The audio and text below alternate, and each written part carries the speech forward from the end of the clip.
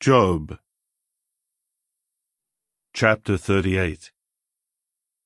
Then Jehovah answered Job out of the windstorm, "Who is this who is obscuring my counsel and speaking without knowledge?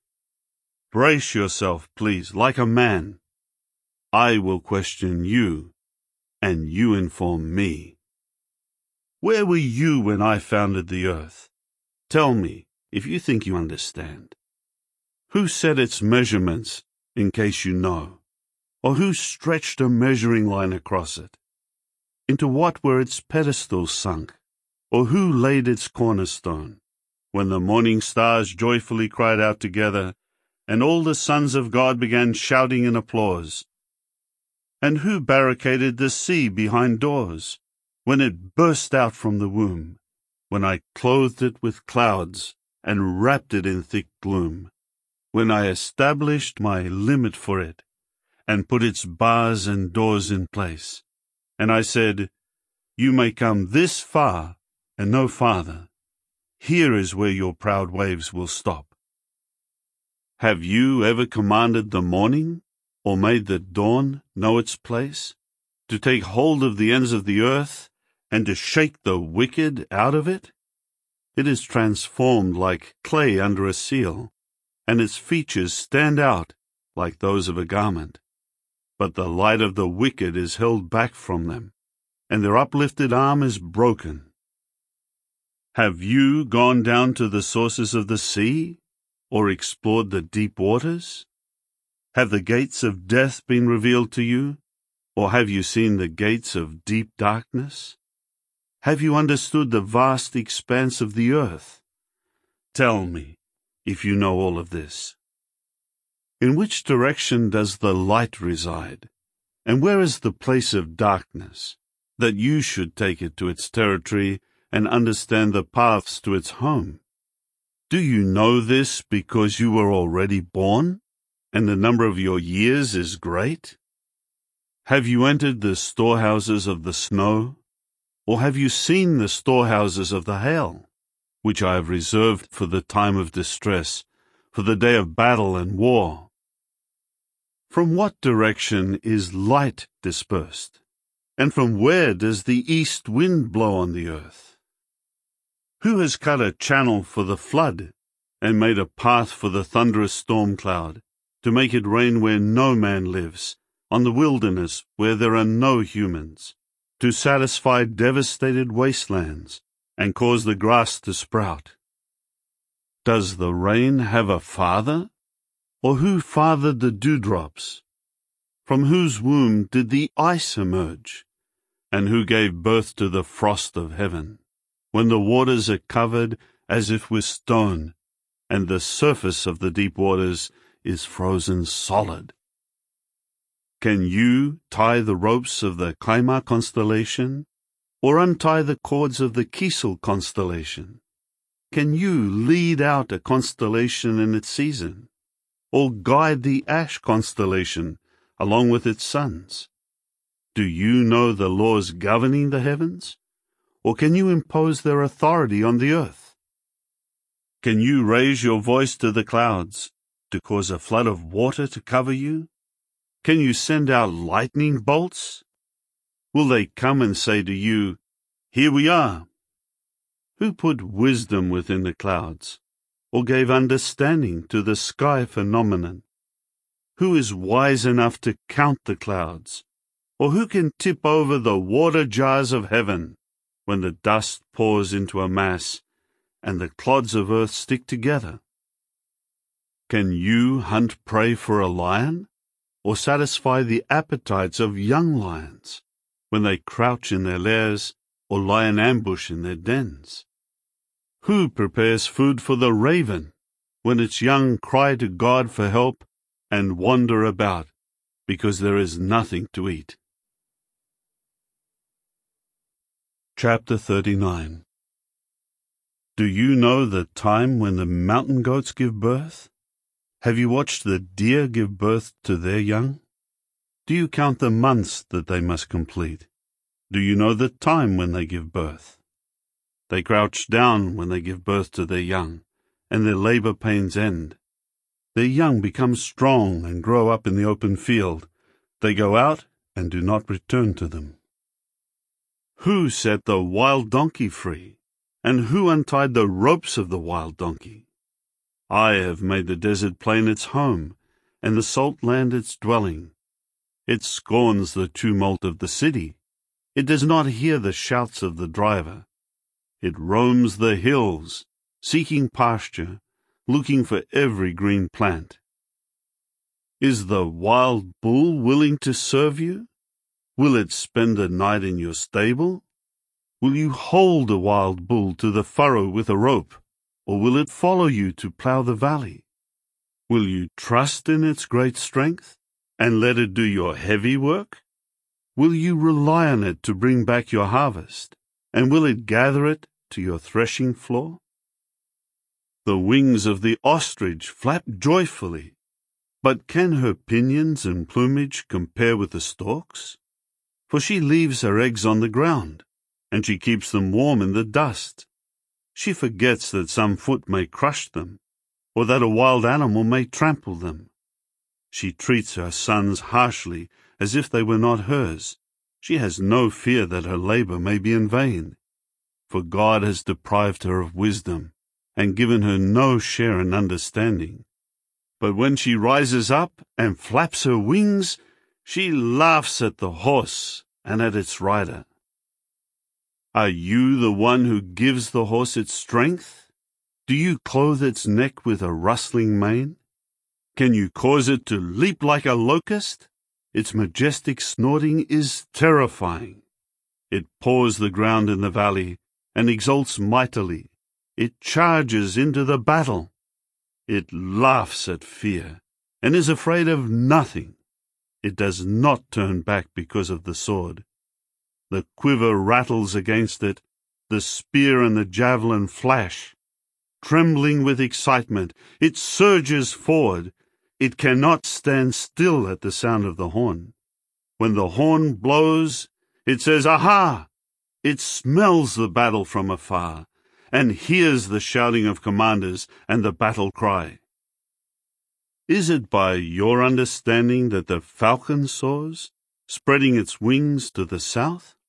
Or is it at your order that an eagle flies upward and builds its nest high up, spending the night on a cliff, dwelling in its stronghold on a rocky crag? From there it searches for food. Its eyes look far into the distance. Its young sip up blood, and wherever the slain are, there it is. Chapter 40. Jehovah continued to answer Job. Should a fault-finder contend with the Almighty? Let the one who wants to reprove God answer. Job said in answer to Jehovah, Look, I am unworthy. What can I reply to you? I put my hand over my mouth. I spoke once, but I will not answer again. Twice, but I will say no more. Then Jehovah answered Job out of the windstorm. Brace yourself, please, like a man. I will question you, and you inform me. Will you call into question my justice? Will you condemn me so that you may be right? Do you have an arm as powerful as the true God's? Or can your voice thunder like his? Adorn yourself, please, with glory and majesty. Clothe yourself with dignity and splendor. Release the fury of your anger. Look at everyone who is haughty, and bring him low. Look at everyone who is haughty, and humble him, and tread down the wicked where they stand. Hide them all in the dust. Bind them in the hidden place. Then even I would acknowledge to you that your right hand can save you. Here now is Behemoth, which I made as I made you. It eats grass like a bull. Look at the strength in its hips and the power in the muscles of its belly. It stiffens its tail like a cedar. The sinews of its thighs are woven together. Its bones are tubes of copper. Its limbs are like wrought iron rods. It ranks first among the works of God. Only its maker can approach it with his sword. For the mountains produce food for it, where all the wild animals play. It lies down under the lotus trees, in the shelter of the reeds of the marsh. The lotus trees cast their shadow on it, and the poplars of the valley surround it. If the river is turbulent, it does not panic. It is confident, although the Jordan rushes against its mouth. Can anyone capture it while it is watching, or pierce its nose with a hook? Chapter 41. Can you catch Leviathan with a fishhook, or hold down its tongue with a rope? Can you put a rope through its nostrils, or pierce its jaws with a hook? Will it make many pleas to you, or will it speak gently to you? Will it make a covenant with you, so that you may make it your slave for life? Will you play with it as with a bird, or tie it on a leash for your little girls? Will traders barter for it? Will they divide it up among merchants? Will you fill its hide with harpoons, or its head with fishing spears? Lay your hand on it. You will remember the battle, and never do it again. Any hope of subduing it is futile. The mere sight of it would overwhelm you. No one dares to stir it up. So who is it who can stand up to me? Who has given me anything first, that I should repay him? Whatever is under the heavens is mine. I will not be silent about its limbs, about its mightiness and its well-formed body. Who has removed its outer covering? Who will enter its open jaws? Who can pry open the doors of its mouth? Its teeth all around are fearsome. Its back has rows of scales tightly sealed together. Each one fits so closely to the other that no air can come between them. They are stuck to one another. They cling together and cannot be separated. Its snorting flashes out light, and its eyes are like the rays of dawn. Flashes of lightning go out of its mouth. Fiery sparks escape. Smoke pours out of its nostrils, like a furnace fueled with rushes. Its breath sets coals ablaze, and a flame shoots from its mouth. There is great strength in its neck, and dismay runs before it. The folds of its flesh are tightly joined together. They are firm, as though cast upon it, and immovable. Its heart is hard as stone, yes, hard as a lower millstone. When it rises up, even the mighty are frightened. Its thrashing causes bewilderment. No sword that reaches it will prevail, nor will spear, dart, or arrowhead. It regards iron as straw, copper as rotten wood. An arrow does not make it flee. Sling stones turn into stubble against it. It regards a club as stubble, and it laughs at the rattling of a javelin. Underneath, it is like sharp fragments of pottery. It spreads itself in the mud like a threshing sledge. It makes the deep boil just like a pot. It stirs up the sea like an ointment pot. It leaves a glistening wake in its path. One would think that the deep had white hair. There is nothing like it on the earth, a creature made to have no fear. It glares at everything that is haughty. It is king over all the majestic wild beasts. Chapter 42. Then Job said in reply to Jehovah, Now I know that you are able to do all things, and that nothing you have in mind to do is impossible for you. You said, Who is this who is obscuring my counsel without knowledge? Therefore I spoke, but without understanding, about things too wonderful for me, which I do not know. You said, Please listen, and I will speak. I will question you, and you inform me. My ears have heard about you, but now I do see you with my eyes. That is why I take back what I said, and I repent in dust and ashes. After Jehovah had spoken these words to Job, Jehovah said to Eliphaz the Temanite, My anger burns against you and your 2 companions, for you have not spoken the truth about me, as my servant Job has. Now take 7 bulls and 7 rams, and go to my servant Job, and offer up a burnt sacrifice for yourselves. And my servant Job will pray for you.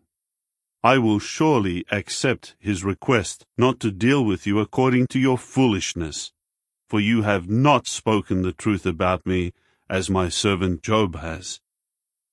So Eliphaz the Temanite, Bildad the Shuhite, and Zophar the Naamathite went and did what Jehovah had told them to do. And Jehovah accepted Job's prayer. After Job had prayed for his companions, Jehovah removed Job's tribulation and restored his prosperity. Jehovah gave him double what he had before. All his brothers and sisters and all his former friends came to him and ate a meal with him in his house. They sympathized with him and comforted him over all the calamity that Jehovah had allowed to come upon him. Each of them gave him a piece of money and a gold ring.